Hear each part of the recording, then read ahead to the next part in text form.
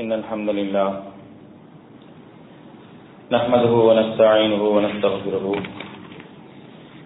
ونعوذ بالله من شرور أنفسنا وسيئات أعمالنا من يهده الله فلا مضل له ومن يضلل فلا هادي له ونشهد أن لا إله إلا الله وحده لا شريك له ونشهد أن محمدا عبده ورسوله اللهم صل على محمد وعلى آل محمد كما صليت على إبراهيم وعلى آل إبراهيم إنك حميد مجيد اللهم بارك على محمد وعلى آل محمد كما باركت على إبراهيم وعلى آل إبراهيم إنك حميد مجيد يا أيها الذين آمنوا اتقوا الله حق تقاته ولا تموتن إلا وأنتم مسلمون يا أيها الناس اتقوا ربكم الذي خلقكم من نفس واحدة وخلق منها زوجها وبث منهما رجالا كثيرا ونساء واتقوا الله الذي تساءلون به والأرحام إن الله كان عليكم رقيبا يا أيها الذين آمنوا اتقوا الله وقولوا قولا سديدا يصلح لكم أعمالكم ويغفر لكم ذنوبكم ومن يطع الله ورسوله فقد فاز فوزا عظيما أما بعد فإن أصدق الحديث كتاب الله وخير الهدي هدي محمد صلى الله عليه وسلم وشر الأمور محدثاتها وكل محدثة بدعة وكل بدعة ضلالة وكل ضلالة في النار فقال الله تعالى في القرآن العظيم فأعوذ بالله من الشيطان الرجيم بسم الله الرحمن الرحيم ولا يأتل أولي الفضل منكم والسعة أن يؤتوا أولي القربى والمساكين والمهاجرين في سبيل الله وليعفوا وليصفحوا ألا تحبون أن يغفر الله لهم والله غفور رحيم رب اشرح لي صدري ويسر لي أمري واحلل عقدة من لساني يفقهوا قولي. அளவற்ற அருளாளனும் நிகரற்ற பேரன்புடையவனுமாகிய எல்லாமல்ல அல்லாஹ்வின் திருப்பெயர் போற்றி புகழ்ந்து அவனுடைய சாந்தியும் கருணையும் நபிகள் நாயகம் ஸல்லல்லாஹு அலைஹி வஸல்லம் அவர்கள் மீதும் அவர்களை பின்பற்றி வாழ்ந்த உத்தம சத்திய தோழர்கள் நல்லவர்கள் மீதும் அவர்களின் அடிச்சோடை பின்பற்றி வாழ்ந்து கொண்டிருக்கக்கூடிய அனைத்து மக்கள் மீதும் உண்டாகட்டுமாக. அன்பிற்குரியவர்களே, அல்லாஹ்வினுடைய மாபெரும் கருணையினால் இந்த ஜும்மா தினத்திலே அல்லாஹுடைய வீட்டிலே நாம் எல்லாம் ஒன்று கூடியிருக்கின்றோம். நமக்கு இந்த வாய்ப்பினை ஏற்படுத்தி தந்த அல்லாஹ்வுக்கு நன்றி அனைத்தையும் உரித்தாக்கியவனாக எனது உரையை ஆரம்பம் செய்கின்றேன். அன்பானவர்களே, அல்லாஹ் ரப்புல் ஆலமீன் இந்த உலகத்திற்கு எண்ணற்ற நபிமார்களை அனுப்பினான். அந்த நபிமார்களை அனுப்பும் பொழுது எந்த மக்களின் பக்கம் அவர்கள் வருகின்றார்களோ அந்த மக்களை நல்வழிப்படுத்துவதற்காக, சீர்படுத்துவதற்காக சுகுப்புகளையும் வேதங்களையும் அல்லாஹ் ரப்புல் ஆலமீன் அந்த நபிமார்களுக்கு கொடுத்து அல்லாஹ்வுடைய கட்டளையும் மக்களுக்கு சொல்வதற்காக ஏற்பாடு செய்தான். அப்படி அல்லாஹ்வால் தரப்பட்ட சுகுப்புகளிலும் வேதங்களிலும் மிகச்சிறந்த வேதமாக, மிகச்சிறந்த வேதங்களாக மார்க்கம் குறிப்பிடுவது 4 வேதங்களைத்தான்.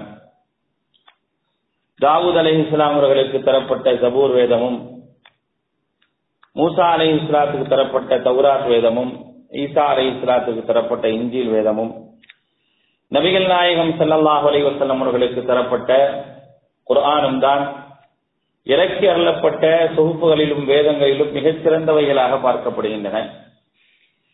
இந்த 4 வேதங்களிலும் மிகச்சிறந்த ஒரு மகத்தான உன்னதமிக்க ஒரு வேதமாக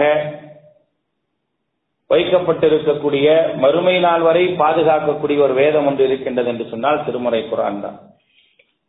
மற்ற வேதங்கள் எல்லாம் கையாடல் செய்யப்பட்டன, இடைச்செருகல்கள் செய்யப்பட்டன. உலக ஆதாயத்திற்காக பல வசனங்களை விற்றுவிட்டார்கள்.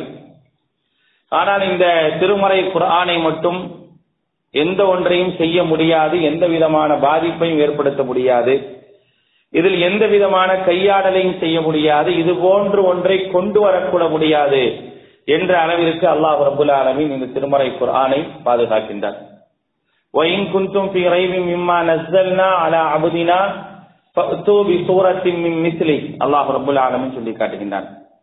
وَإِن كُنتُمْ فِي رَيْبٍ مِّمَّا نَزَّلْنَا عَلَى عَبْدِنَا நம்முடைய அடியாருக்கு நாம் கொடுத்திருக்கக்கூடிய இந்த வேதத்தில் நீங்கள் சந்தேகம் கொண்டால் فَأْتُوا بِسُورَةٍ مِّن مِّثْلِهِ அதை போன்று ஒரே ஒரு அத்தியாயத்தை கொண்டு வாருங்கள். வதஉ ஷுஹதாஅக்கும் மின் தூனில்லாஹி இன் குன்தும் சாதிகீன். அல்லாஹ்வை தவிர வேறு யாரை வேண்டுமானால் நீங்கள் சாட்சியாக வைத்துக் கொள்ளுங்கள். ஒரே ஒரு அத்தியாயத்தை கொண்டு வாருங்கள், நீங்கள் உண்மையாளர்களாக இருந்தால். ஃபஇல்லம் தஃஅலு வலம் தஃஅலு ஃபத்தகுன் நார் அல்லதி வகூதுஹா அன்னாஸ். உங்களால் அவ்வாறு செய்ய முடியாவிட்டால், உங்களால் செய்ய முடியாது, நரகத்தை நீங்கள் அஞ்சிக் கொள்ளுங்கள், அதனுடைய எரிபொருட்களே நீங்கள் தான் என்று அல்லாஹ் ரப்பல் ஆலமீன் சொல்லக்கூடிய அளவிற்கு மிக உயர்ந்த கண்ணியமிக்க ஒரு வேதம் என்று சொன்னால் இந்த திருமறை குர்ஆன் தான். இந்த திருமறை குர்ஆனை ஆரம்பத்திலிருந்து கடைசி வரை பெற்றவர்களாக இருக்கக்கூடிய சமூகம் தான் நான். அல்லாஹ்வுடைய தூதர் ஸல்லல்லாஹு அலைஹி வஸல்லம் அவர்களுடைய காலத்தில் வாழ்ந்த சமூக மக்களை பொறுத்தவரை அவர்கள் குர்ஆனை முழுமையாக பெற்றவர்களாக இருக்கல. கொஞ்சம் கொஞ்சமாக தான் குர்ஆன் கிடைச்சது. முதலாக ஏகத்துவத்தை ஏற்றுக்கொள்பவர்களுக்கு 5 வசனங்களை தவிர வேறு எதுவுமே இல்லை. அப்படி இருந்தும் அவர்கள் அல்லாஹ்வுடைய தூதரை ஏற்றுக்கொண்டார்கள். கொஞ்சம் கொஞ்சமாக திருமறை குர்ஆன் வசனம் இறங்க இறங்க இறங்க அவருடைய வாழ்க்கையிலே பல மாற்றங்களும் தாக்கங்களும் ஏற்பட்டது என்பதை நிதர்சனமாக நாம் உணரலாம். ஆனால் இன்றைக்கு முழுமையாக குர்ஆனை பெற்றிருக்கக்கூடிய நாம், குர்ஆனை முழுமையாக நம்மால் படிக்க முடியும், நம்மால் ஓத முடியும், நம்மால் தெரிந்து கொள்ள முடியும் என்ற ஒரு சூழ்நிலையில் இருக்கும் பொழுது நம்மிடையே இந்த திருமறை குர்ஆன் எந்த ஒரு தாக்கத்தை ஏற்படுத்தி இருக்கின்றது என்பதைத்தான் நாம் யோசித்து பார்க்க வேண்டும். குர்ஆன் என்னுடைய வாழ்வில் எப்படிப்பட்ட மாற்றத்தை ஏற்படுத்தியது? நான் குர்ஆனை சார்ந்தவன், குர்ஆனுடைய உம்மத். நான் குர்ஆனை பெற்றிருக்கக்கூடிய, எந்த குர்ஆன் யாருக்கு இறங்கியதோ அந்த குர்ஆனுடைய சமூகமாக நான் இருக்கின்றேன். நான் அல்லாஹ்வை ஏற்றிருக்கின்றேன், அல்லாஹ்வுடைய வானவர்களை ஏற்றிருக்கின்றேன், வேதங்களை ஏற்றிருக்கின்றேன், அந்த வேதத்திலே இந்த குர்ஆனையும் நான் ஏற்றிருக்கின்றேன். அப்படி ஏற்றிருக்கக்கூடிய நேரத்திலே இந்த குர்ஆன் என்னுடைய வாழ்வில் எப்படிப்பட்ட மாற்றத்தை ஏற்படுத்தி இருக்கின்றது? இத்தனை ஆண்டு காலம் நான் ஒரு முஸ்லிமாக வாழ்ந்து கொண்டிருக்கின்றேன், குர்ஆன் சொன்ன அடிப்படையிலே வாழக்கூடியவனாக நான் இருக்கின்றேன் என்று சொல்லக்கூடிய நமக்கு மத்தியிலே இந்த திருமறை குர்ஆன் மாற்றத்தை ஏற்படுத்தியதா?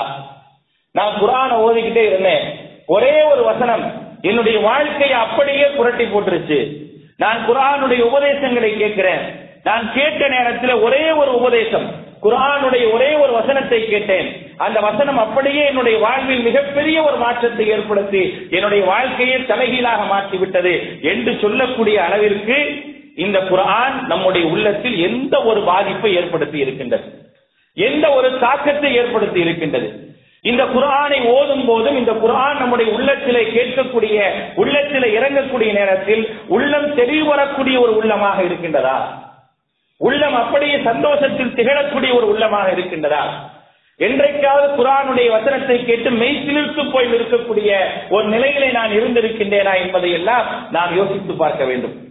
இதெல்லாம் எதுவுமே நடக்கல அப்படின்னா நம்முடைய உள்ளத்தில் இந்த திருமறை குர்ஆன் எந்த விதமான தாக்கத்தையும் ஏற்படுத்தவே கிடையாது. அல்லாஹ் ரப்பல் ஆலமீன் திருமறை குர்ஆனிலே அழகாக சொல்லி காட்டுகின்றார். இந்த குர்ஆன் என்பது என்ன என்பதை பற்றி சொல்லும் பொழுது திருமறை குர்ஆனுடைய 8வது அத்தியாயத்தினுடைய 2வது வசனத்தில் சொல்லி காட்டுகின்றான். இன்னமல் முஃமினூன் அல்லதீன இதா ذுக்கிரல்லாஹு வஜிலத் குலூபுஹும் வ இதா துலியத் அலைஹிம் ஆயாத்துஹு ஸாதத்துஹும் ஈமானா. நம்பிக்கையாளர்கள் யார்? இதா ذுக்கிரல்லாஹ், அவர்களுக்கு அல்லாஹ்வை பற்றி நினைவு கூறப்பட்டால் வஜிலத் குலூபுஹும், உள்ளங்கள் நடுநடுங்கி விடும் அவர்களுக்கு. வ இதா துலியத் அலைஹிம் ஆயாத்துஹு, அவர்களுக்கு அல்லாஹ்வுடைய வசனங்கள் ஓதி காண்பிக்கப்பட்டால் ஸாதத்துஹும் ஈமானா, அவர்களுடைய இறை நம்பிக்கை அதிகரித்து விடும் என்று அல்லாஹ் சொல்கின்றானே. உங்களுக்கும் எனக்கும் எந்த அளவிற்கு இறை நம்பிக்கை அல்லாஹ்வுடைய வேதத்தை ஓதுவதன் மூலமாக அதிகரித்திருக்கின்றது என்பதை யோசித்து பார்க்க வேண்டும். எனக்கு அதிகரித்திருக்கின்றதா? அல்லாஹ்வுடைய வேத வசனங்களை நான் கேட்கக்கூடிய நேரத்திலே என்னுடைய ஈமான் அதிகரிக்கக்கூடியதாக இருக்கின்றதா என்பதை யோசித்து பார்க்கணும். அல்லாஹ் சொல்றான் நம்பிக்கையாளர்களுடைய பண்பு அப்படிங்கிறான். சூரத்து ஜுமர் 39வது அத்தியாயத்தினுடைய 23வது வசனத்திலே அல்லாஹ் சொல்லி காட்டுகின்றான். இந்த குர்ஆன் என்பது என்ன? அல்லாஹு நஸ்ஸல அஹ்ஸனல் ஹதீஸ், அழகான பேச்சை அல்லாஹ் ரப்பல் ஆலமீன் தந்திருக்கின்றான். கிதாபன், வேதமாக தந்திருக்கின்றான். முத்தஷாபிஹன், ஒன்றுக்கொன்று தொடர்புடையதாக தந்திருக்கின்றான். மசானி, திரும்ப திரும்ப ஓதக்கூடியதாக தந்திருக்கின்றான். அல்லாஹ் குர்ஆனை பற்றி சொல்லக்கூடிய வர்ணனை இது. அல்லாஹ் இறக்கி இருக்கின்றான். என்ன இது? நஸ்ஸல அஹ்ஸனல் ஹதீஸ், அழகான பேச்சு, அல்லாஹ்வுடைய பேச்சு. கிதாபன் வேதமாக, முத்தசாபிகன் மீண்டும் மீண்டும் தொடர்புடையதாக, மசாலி திரும்ப திரும்ப ஓதக்கூடியதாக அல்லாஹ் கொடுத்திருக்கின்றான். தக்ஷஇரு மின்ஹு ஜுலூதுல்லதீன யக்ஷௌன ரப்பஹும், எவர்கள் தங்களுடைய இரட்சகனுக்கு பயப்படுகின்றார்களோ அவர்களுக்கு அல்லாஹ்வுடைய வேத வசனங்கள் ஓதும் பொழுது அவருடைய ரோமங்கள் எல்லாம் சிலிர்த்து விடும் என்று அல்லாஹ் சொல்லிட்டார். ரோமங்கள் எல்லாம் சிலிர்த்து விடும். யாருக்கு? எவர்கள் அல்லாஹ்வுக்கு பயப்படுகின்றார்களோ. எந்த தாக்கமும் வேணாங்க, இதாவது நமக்கு செஞ்சிருக்கிறார். குர்ஆனுடைய வசனங்களை கேட்கக்கூடிய நேரத்திலே என்னுடைய ரோமங்கள் எல்லாம் அப்படியே சிலிர்த்து போய் ஆச்சரியப்படக்கூடிய அளவிற்கான என்னுடைய நிகழ்வுகள் இருந்திருக்கின்றதா என்று யோசித்து பார்க்க வேண்டும். அல்லாஹ் சொல்லி காட்டுகின்றான், யக்ஷௌன ரப்பஹும், எவர்கள் தங்களுடைய இரட்சகனுக்கு பயப்படுகின்றார்களோ அவர்களுடைய ரோமங்கள் எல்லாம் சிலிர்த்துவிடும். சும்ம தலீனு ஜுலூதுஹும் வ குலூபுஹும் இலா திக்ரில்லாஹ், அவர்களுடைய தோள்களும் அதே நேரத்தில் அவருடைய உள்ளங்களும் அல்லாஹ்வை திக்ர் செய்வதற்காக இளங்கிவிடும் என்று அல்லாஹ் ரப்பல் ஆலமீன் சொல்லி காட்டிவிட்டு, ஸாலிக ஹுதல்லாஹ், இதுதான் அல்லாஹ்வின் நேர்வழி. ஸாலிக ஹுதல்லாஹ், இதுதான் அல்லாஹ்வின் நேர்வழி. யஹ்தி பிஹி மன் யஷா, யாருக்கு நாடுகின்றானோ அவர்களுக்கு மட்டுமே தருகின்றான். எல்லாத்துக்கும் கிடைக்காது, எல்லாத்துக்குமே இது நடக்காது. யாருக்கு நடக்கும்? யாருக்கு அல்லாஹ் நாடுகின்றானோ அவர்களுக்கு மட்டும்தான் நடக்கும். வமை யுதுலில்லாஹு ஃபமா லஹு மின் ஹாத், எவரை அல்லாஹ் தஆலா வழிகேட்டிலே விட்டு விட்டானோ அவருக்கு ஒரு காலம் நேர்வழி இல்லை என்பதை அல்லாஹ் ரப்பல் ஆலமீன் சொல்லி காட்டுகின்றான். சற்று யோசித்து பாருங்கள், இந்த இரண்டு வசனங்கள் நமக்கு சொல்லக்கூடிய செய்தி என்ன? அல்லாஹ்வுடைய வசனங்கள் ஓத அவதி காண்பிக்கப்பட்டால் என்னுடைய இறை நம்பிக்கை அதிகரிக்கும், என்னுடைய ரோமங்கள் சிலிர்த்துவிடும், என்னுடைய உள்ளங்கள் எல்லாம் அல்லாஹ்வை நினைவு கூறுவதற்காக அப்படியே பணிந்து இருக்கும் என்று அல்லாஹ் சொல்லி காட்டுகின்றானே. அப்படிப்பட்ட பணிவும் இடங்களும் நம்மிடத்தில் இருக்கின்றதா? அந்த அளவுக்கான ஒரு மாற்றத்தை இந்த திருமறை குர்ஆன் நமக்கு ஏற்படுத்தி இருக்கின்றதா என்பதை யோசித்து பாருங்கள். அப்துல்லாஹ் இப்னு உமர் ரலியல்லாஹு அவர்கள் அறிவிக்கின்றார்கள், அழகாக சொல்கின்றார்கள், லகத் இஷ்னா தஹரன் தவீலன், நாங்கள் நீண்ட காலம் இந்த உலகத்தில் வாழ்ந்தோம். வ இன் அஹதுனா லயூத்துனா ஈமான், எங்கள் ஒருவருக்கு இறை நம்பிக்கை தரப்பட்டது. கபுலல் குர்ஆன், குர்ஆனுக்கு முன்னால் தரப்பட்டது. ஃபதனஸல சூரத்தி அலா முஹம்மதின் ஸல்லல்லாஹு அலைஹி வஸல்லம், அதற்கு பிறகுதான் அத்தியாயங்கள் இறங்கியது. ஃபயதஅல்லமு ஹலாலுஹா வ ஹராமுஹா வ ஆமுருஹா வ ஜாஜிருஹா வ மா யம்பகி அன் யஸிஃப இன்தஹு மின்னா, அதற்கு பிறகு அதில் என்ன ஏவல் இருக்கின்றதோ அந்த ஏவலை நாங்கள் தெரிந்து கொண்டோம். எது ஹலாலோ எது ஹராமோ எது தடுக்கப்பட்டதோ எல்லாவற்றையும் நாங்கள் தெரிந்து கொண்டு ஐயஸிஃபு மின்ஹா, அதிலே நாங்கள் நிலையாக நின்றோம் என்று சொல்லிட்டு சொல்றாரு. சும்ம லகத் ரஐது ரிஜாலன், இன்றைக்கு சில மக்களை நான் பார்க்கிறேன். அவர் சொல்றார், அல்லாஹ்வுடைய தூதருடைய காலத்துக்கு பின்னால் நடக்கக்கூடிய ஒரு நிகழ்வை சொல்லி காட்டுகின்றார். இன்றைக்கு சில மக்களை பார்க்கின்றேன், யுது அஹதுஹுல் குர்ஆன் கப்லல் ஈமான், அவர்களுக்கு அவர்கள் நம்பிக்கை கொள்வதற்கு முன்னாலே அவர்களுக்கு குர்ஆன் முழுமையாக கொடுக்கப்பட்டு விட்டது. ஃபயக்ரவு மா பைன ஃபாத்திஹத்தி இலா காத்திமிஹி, சூரத்துல் ஃபாத்திஹாவிலிருந்து சூரத்துல் நாஸ் வரைக்கும் அவர்களுக்கு தரப்பட்டு விட்டது. ஆனால் அவர்கள் பெரும்பாலானோர் எப்படி இருக்கின்றார்கள் தெரியுமா? குர்ஆனில் என்ன ஏவல்கள் இருக்கின்றது, என்ன தடுக்கல் இருக்கின்றது, குர்ஆனில் எதை நாம் அவசியப்படுத்த வேண்டும் என்பதை தெரியாமலேயே வாழ்ந்து கொண்டிருக்கின்றார்கள் என்று அப்துல்லாஹ் இப்னு உமர் ரலியல்லாஹு அன்ஹு சொல்லி காட்டுகின்றார்கள். இதுதான் இந்த சமூகத்துடைய நிலை. இந்த சமூகம் இப்படித்தான் இருக்கின்றது. குர்ஆனை முழுமையாக பெறாத சமூகம் எந்த அளவிற்கு குர்ஆன் கிடைத்ததோ அந்த அளவிற்கு தங்களுடைய வாழ்க்கையிலே அப்படியே அமல்படுத்தக்கூடியவர்களாக இருந்தார்கள். ஆனால் குர்ஆனை ஃபாத்திஹாவிலிருந்து நாஸ் வரை பெற்றிருக்கக்கூடிய நாம் இந்த குர்ஆனை தெரிந்திருக்கின்றோமா? இந்த குர்ஆனில் சொல்லப்படக்கூடிய ஏவல் விளக்கல்களை தெரிந்திருக்கின்றோமா? இந்த குர்ஆன் எதை அவசியப்படுத்துகின்றது, அந்த அவசியத்திலே நான் நிற்க வேண்டும் என்பதை உணர்ந்திருக்கின்றோமா என்பதைத்தான் யோசித்து பார்க்க வேண்டும். மாலிக் இப்னு தீனார் ரலியல்லாஹு அன்ஹு சொல்லி காட்டுகின்றார்கள், அவங்க சொல்றாங்க, மா ஸரஅல் குர்ஆன ஃபீ குலூபிக்கும் யா அஹ்லல் குர்ஆன், குர்ஆன் உடையவர்களே, குர்ஆன் உங்களுடைய உள்ளத்தில் விளைச்சலை ஏற்படுத்தி இருக்கின்றதா? கேள்வி கேட்கிறது. குர்ஆன் உங்களுடைய உள்ளத்தில் விளைச்சலை ஏற்படுத்தி இருக்கின்றதா? இந்த குர்ஆனை ஓதும் போதும் கேட்கும் போதும் உங்களுடைய உள்ளத்தில் வந்த விளைச்சல்கள் என்ன, உங்க உள்ளத்தில் ஏற்பட்ட மாற்றங்கள் என்ன என்ற ஒரு கேள்வியை அவர்கள் முன்வைக்கின்றார்கள். யாரிடத்திலே? குர்ஆனை முழுமையாக பெற்ற சமூகம் இந்த குர்ஆனை அடிப்படையில் நடக்காத போது அவர்கள் வைத்த கேள்விகள் என்பதை யோசித்து பார்க்க வேண்டும். அது மட்டுமா? குர்ஆன் சஹாபாக்கள், அல்லாஹ்வுடைய தூதரோடு இருந்தார்களே அந்த சஹாபாக்கள், அல்லாஹ்வுடைய தூதரிடத்திலே பாடம் பயின்றார்களே, அவர்களுக்கு இந்த குர்ஆன் இந்த அளவுக்கு தாக்கத்தை ஏற்படுத்தியது. வானவர்கள் இருக்கின்றார்களே, அல்லாஹ்வினுடைய வானவர்கள் மிகவும் சிறப்பிற்குரிய ஒரு படைப்புகள், அந்த படைப்புகளுக்கு இந்த குர்ஆன் எந்த அளவிற்கு ஒரு தாக்கத்தை ஏற்படுத்தியது என்பதை நாம் பார்க்க வேண்டும். வானவர்களை விடுவோம், சஹாபாக்களை விடுவோம், இறை மறுப்பாளர்கள் இருக்கின்றார்களே, அரபி மொழி தெரிந்த இறை மறுப்பாளர்கள். அந்த இறை மறுப்பாளர்களுக்கு மத்தியில் இந்த குர்ஆன் ஏற்படுத்திய தாக்கம் என்ன? குர்ஆன் எந்த அளவிற்கு தாக்கத்தை ஏற்படுத்தியது?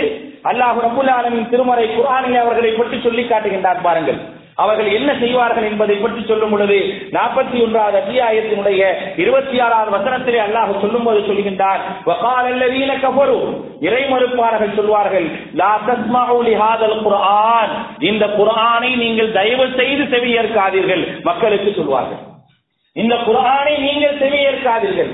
யார் சொல்வது? யார்? இறை மறுப்பாளர்கள் மக்களுக்கு உபதேசம் செய்வார்கள், இந்த குர்ஆனை நீங்கள் செவியேற்காதீர்கள். ஏன் தெரியுமா? அப்படி செவியேற்கக்கூடிய ஒரு சூழ்நிலை வந்தால் கத்துங்கள், கூச்சலிடுங்கள். உங்களுடைய கூச்சல் குர்ஆனுடைய சப்தத்தை விட மிகைத்திருக்கக்கூடிய அளவிற்கு கூச்சலிடுங்கள் என்று இறை மறுப்பாளர்கள் சொல்கின்றார்கள் என்று அல்லாஹ் திருமறை குர்ஆனிலே சொல்லி காட்டினார்.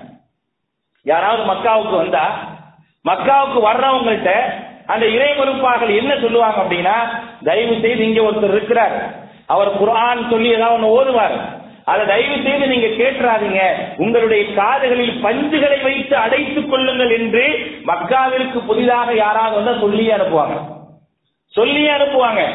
ஏனென்றால் இந்த குர்ஆனை கேட்டுவிட்டால் அப்படியே அவரின் பக்கம் சென்று விடுவார்கள் என்பதற்காக இப்படிப்பட்ட ஒரு நிலை இருந்துச்சு. அப்படிதான் உள்ள ஒருத்தர் வரார். யாரு? துஃபைல் இப்னு அம்ரு தௌசி என்பவர் வரார்.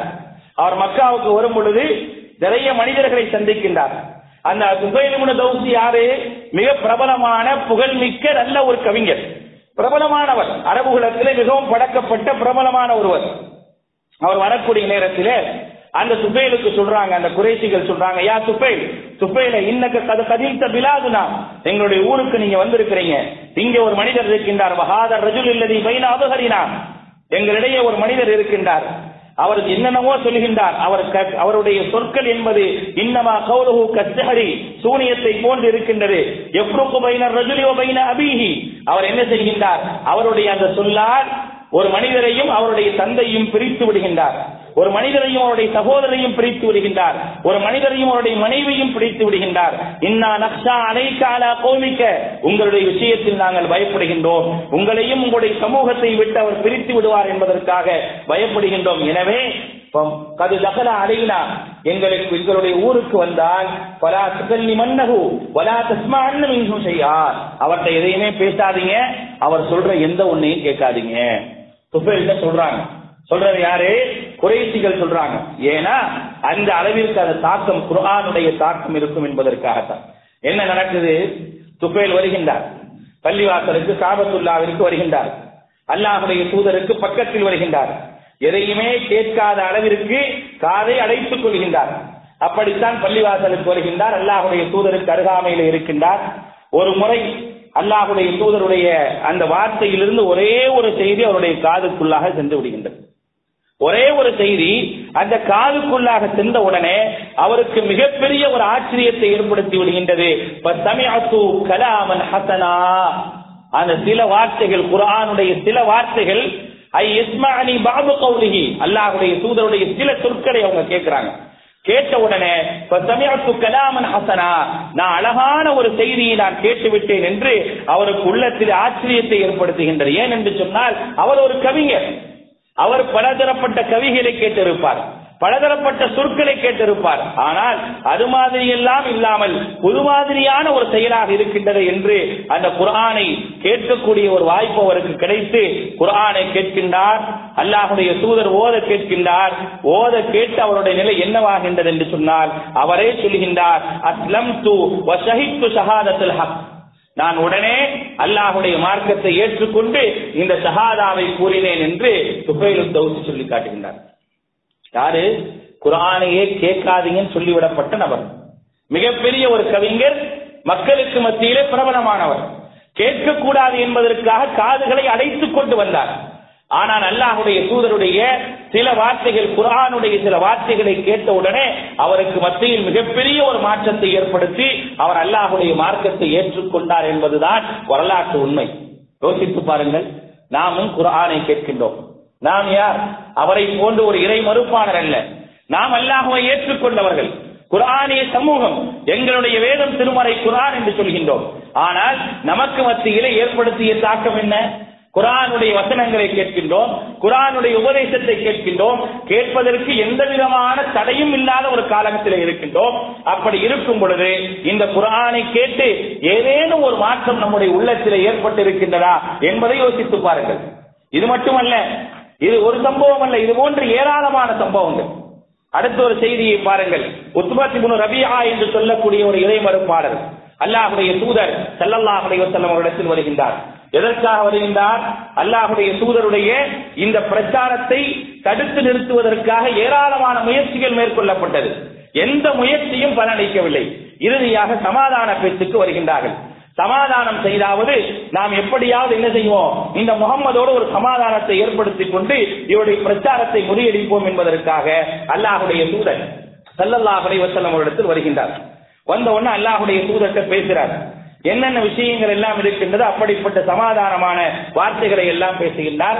முஹம்மதே, நீங்கள் எங்களுடைய குறைஷி வம்சத்தை சார்ந்தவர்கள், நீங்கள் இந்த பிரச்சாரம் மேற்கொள்கின்றீர்களே, இதன் மூலமாக நீங்கள் எதை நாடுகின்றீர்கள் அப்படின்னு சொல்லி கேட்கிறாங்க.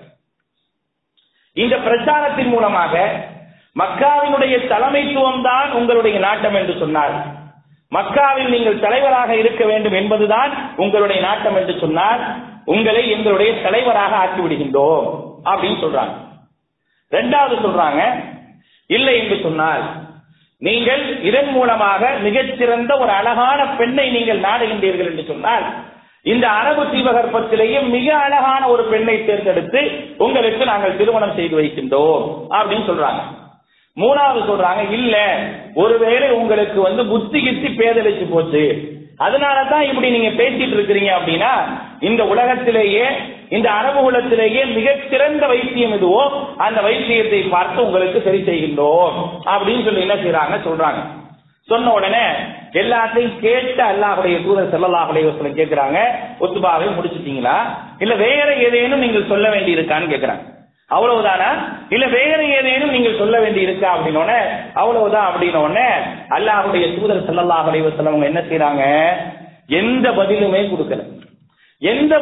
கொடுக்கல.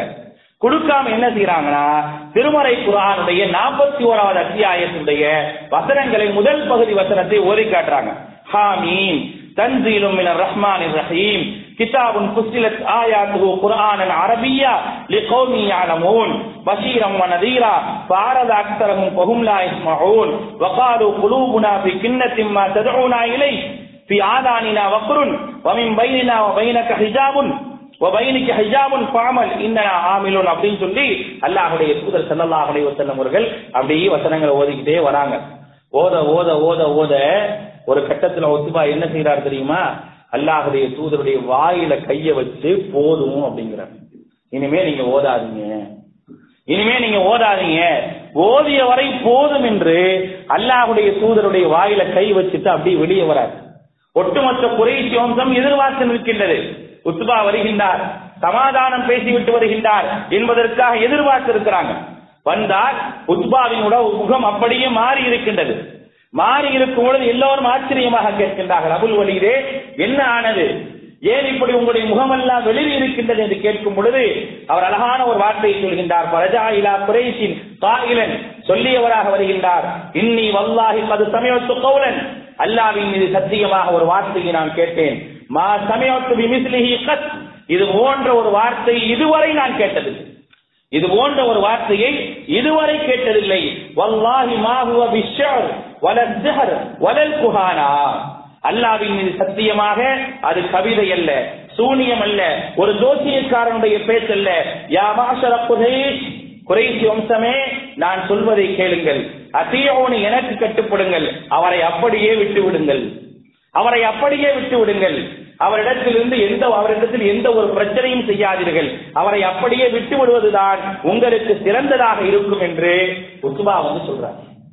அப்ப எந்த அளவிற்கு ஒரு அத்தியாயத்தினுடைய ஒரே ஒரு சிறிய பகுதி, ஒரு 13, 14, 15 வசனங்கள் ஒரு இறைமறுப்பாளருடைய உள்ளத்திலே ஒரு தாக்கத்தை ஏற்படுத்துகின்றது என்றால், அல்லாஹ்வை ஏற்றுக்கொள்ளாத ஒரு மனிதனிடத்திலே தாக்கத்தை ஏற்படுத்துகின்றது என்று சொன்னால் நமக்குடைய உள்ளத்தில் ஏற்படுத்துமா, ஏற்படுத்தாதா?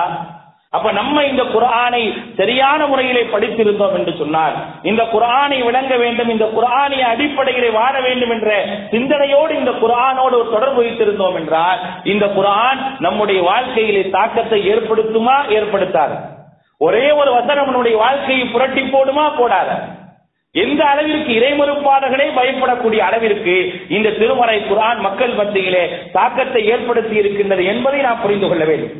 அது மட்டுமா, இந்த திருமறை குர்ஆனை ஒருவர் ஓதுகின்றார் என்று சொன்னால், திருமறை குர்ஆனை ஓதக்கூடிய நேரத்திலே அதை கேட்பதற்காக வானவர்கள் இறங்கி வருவார்கள் என்பதற்கான ஒரு அழகான ஒரு செய்தி முஸ்லிமிலே பதிவு செய்யப்பட்டிருக்கின்றது. முஸ்லிமிலே பதிவு செய்யப்பட்ட ஒரு செய்தி, உஸைத் இப்னு ஹுதைர் என்று சொல்லப்படக்கூடிய ஒரு நபி தோழர், அவர் என்ன செய்கிறாரு, இரவிலே திருமறை குர்ஆனை ஓதிக்கொண்டிருக்கின்றார். ஓதிக்கொண்டிருக்கக்கூடிய நேரத்திலே இது ஜாரத் குர்சஹு, அவருடைய குதிரை அப்படியே துள்ளி குதிக்கின்றது. அவருடைய குதிரை அப்படியே துள்ளி குதிக்கின்றது. பிறகு ஓதுறார், சும்ம ஜாரத் உக்ரா, திரும்பியும் என்ன செய்யுது, குதிக்குது.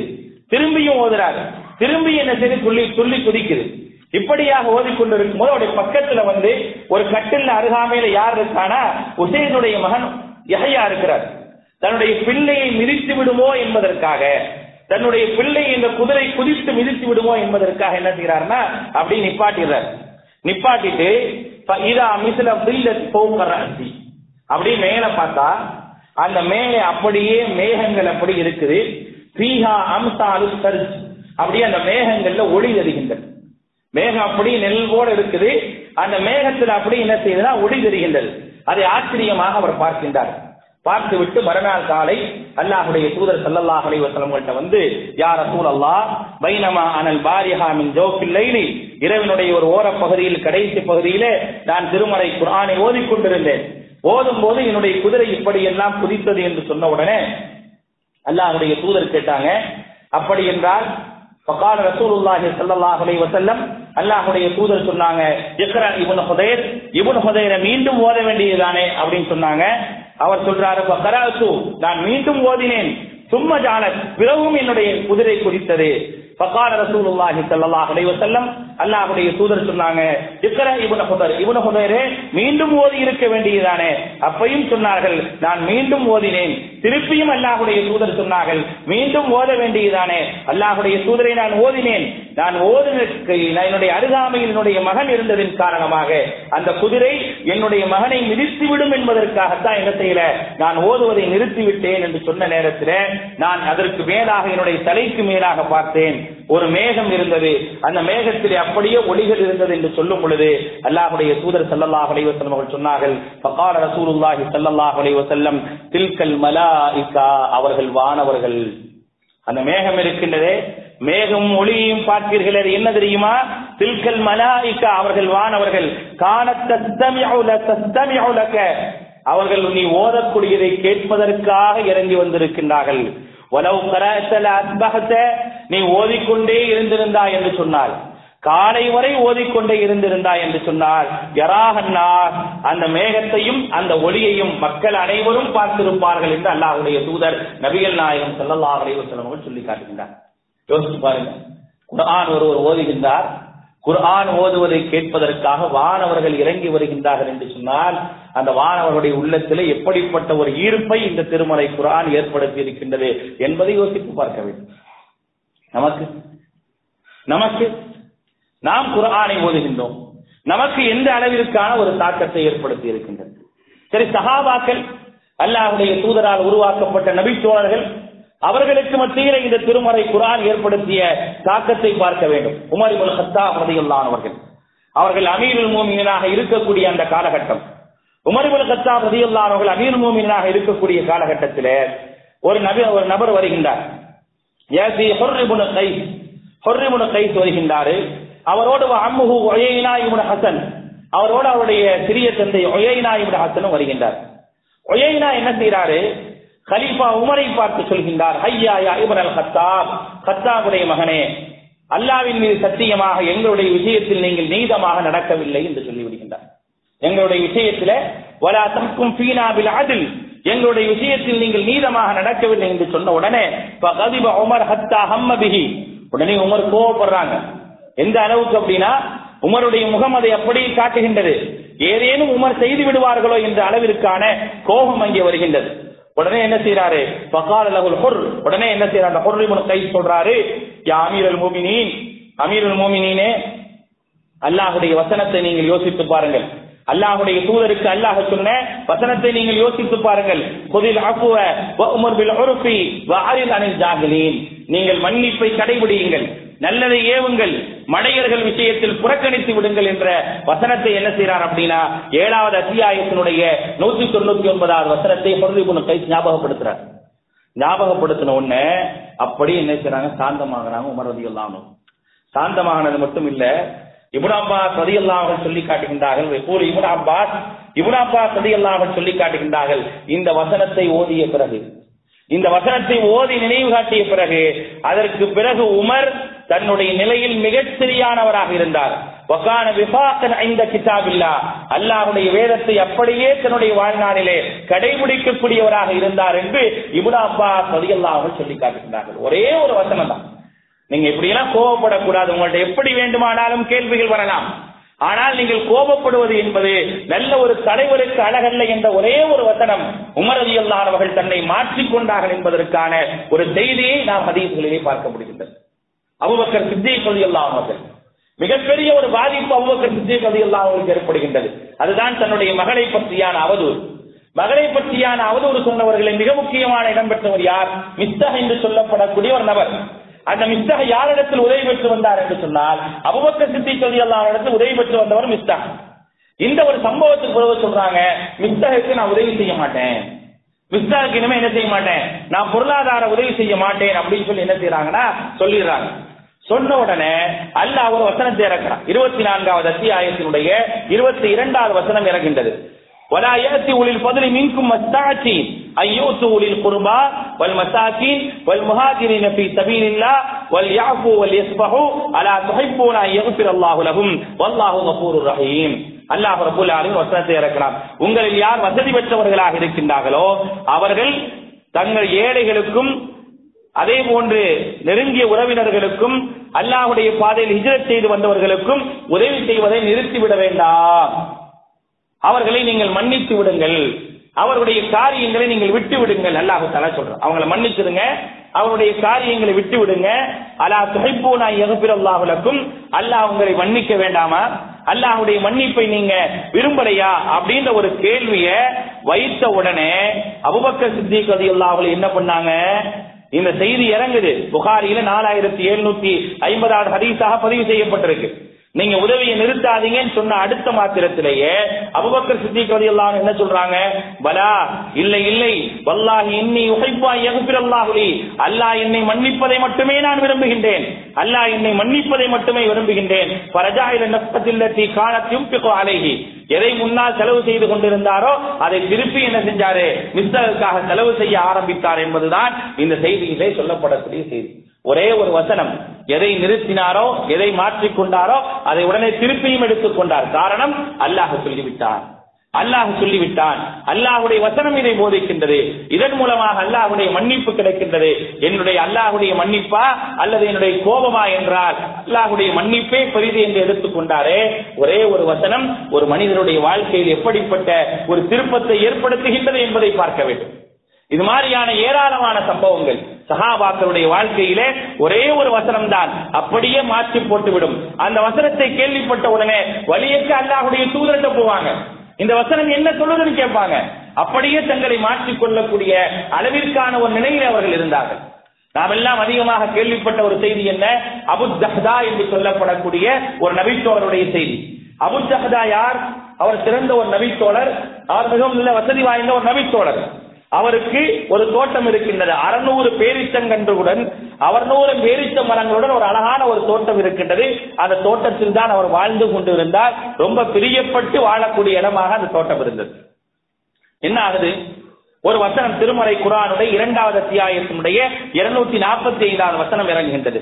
மந்தல்லதி யுக்ரிதுல்லாஹ கர்தன் ஹஸனா, யார் அல்லாஹ்விற்கு அழகான முறையிலே கடன் தருகின்றாரோ ஃபயுலாஇஃபஹு லஹு அல்ஆஃபன் கதீரா, அவருக்கு அல்லாஹ் தஆலா இரட்டிப்பாக்குகின்றான். வல்லாஹு யக்பிலு வ யபசித், அல்லாஹ் என்ன செய்கிறான், விசாலமாகவும் தருகின்றான், குறைத்தும் தருகின்றான். வ இலைஹி துர்ஜஊன், அவனிடத்திலே நீங்கள் மீளக்கூடியவர்களாக இருக்கின்றீர்கள் என்ற ஒரு வசனம். இந்த வசனம் இறங்கின உடனே நேரா அல்லாஹ்வுடைய தூதர்கிட்ட வரார். யா ரசூலல்லாஹ் ஹலில்லாஹு யுரீது மின்னல் கர்த், அல்லாஹ்வுடைய தூதரே, அல்லாஹ் நம்மிடத்திலிருந்து கடனை எதிர்பார்க்கிறானா, நாம் அல்லாஹ்விற்கு கடன் தர வேண்டுமா? கால, உடனே சொல்றாங்க, நாம் யா அபா தஹ்தா, அபு தஹ்தாவே, ஆம், அல்லாஹ் நம்மிடத்திலிருந்து எதிர்பார்க்கிறான் அப்படின்னு சொன்ன உடனே அவர் சொல்றாரு, கால அரினி எதக்க யா ரசூலல்லாஹ், அல்லாஹ்வுடைய தூதரே உங்களுடைய கையை நீட்டுங்கிறார். கையை நீட்டின உடனே பனாவலஹு யதஹு, அவனுடைய கையில கை வச்சுட்டு சொல்றாரு, இன்னி அக்ரம்து ரப்பி ஹாயிதி, என்னுடைய தோட்டத்தை அல்லாஹ்வுக்கு நான் கடன் தந்து விட்டேன் அப்படிங்கிறார். ஃபீஹி சத்தமியத்தி நஹலத்தன், அதில் 600 பேரீச்ச மரங்கள் இருக்கின்றது. வ உம்மு தஹ்தா ஃபீஹி வ அயாலிஹா, அங்குதான் தஹ்தாவினுடைய தாய், அதாவது என்னுடைய மனைவியும் அங்குதான் வசிக்கின்றார், என்னுடைய குடும்பமும் அங்குதான் வசிக்கின்றது. இருந்தாலும் நான் அல்லாஹ்வுக்காக அந்த தோட்டத்தை என்ன செஞ்சிடறேன், கடனாக கொடுத்து விடுகின்றேன் என்று வசனம் இறங்கிய உடனே நேரா வந்து அல்லாஹ்வுடைய தூதத்தை கொடுத்துட்டு வீட்டுக்கு போய் சொல்றாங்க, உம்மு தஹ்தாவை வாங்க கிளம்பி போலாம், ஏன் இந்த தோட்டத்தை நான் அல்லாஹ்வுக்காக கடன் கொடுத்துட்டேன். உடனே அந்த அம்மா என்ன சொன்னாங்க, ரொம்ப அழகான ஒரு வேலையை செஞ்சீங்க, வாங்க போவோன்னு போயிட்டாங்க. எவ்வளவு பெரிய விஷயம் பாருங்க. என்னை கேட்காம ஏன் கொடுத்தீங்க, என்கிட்ட ஒரு வேலையை கேட்டிருக்க வேண்டாமா, நம்ம குடும்பம் இங்கதானே இருக்குது, யாரை கேட்டு கொடுத்தீங்க, அதெல்லாம் ஒண்ணுமே இல்ல, மிக அழகான ஒரு காரியத்தை செய்தீர்கள் அப்படின்னு சொல்லிட்டு என்ன செய்றாங்க, அந்த மாதிரி தோட்டத்தை விட்டு வெளியே வராங்க. அப்படின்னா எந்த அளவிற்கு அவர்களுக்கு மத்தியில் இந்த திருமறை குர்ஆன் மாற்றத்தை ஏற்படுத்துகின்றது. திருமறை குர்ஆன் முழுமையாக இறங்காத காலகட்டத்திலேயே திருமறை குர்ஆன் அவ்வளவு பெரிய மாற்றத்தை அந்த மக்களுக்கு மத்தியில் ஏற்படுத்தி இருக்கின்றது என்று சொன்னால், நாம் குர்ஆனை முழுமையாக பெற்றிருக்கின்றோம், நமக்கு மத்தியில் எப்படிப்பட்ட மாற்றங்கள் எல்லாம் இருக்க வேண்டும் என்பதை அன்பானவர்களை சிந்தித்து, நாம் குர்ஆன் உடையவர்கள் என்று சொன்னால் அந்த குர்ஆனுடைய வசனங்கள் நம்முடைய உள்ளத்தில் ஏதோ ஒரு நிலையிலே தாக்கத்தையும் மாற்றங்களையும் ஏற்படுத்த வேண்டும். அப்பொழுதுதான் நாம் குர்ஆனுடைய உண்மையான சமூகமாக, உண்மையான நம்பிக்கையாளர்களாக இருக்க முடியும். அப்படிப்பட்ட நம்பிக்கையாளர்களாக அல்லாஹ் ரப்பல் ஆலமீன் உங்களையும் என்னையுமாக்கி அருள் புரிவானாக. வா ஆகிரு தஅவானா அல்ஹம்துலில்லாஹி ரப்பில் ஆலமீன்.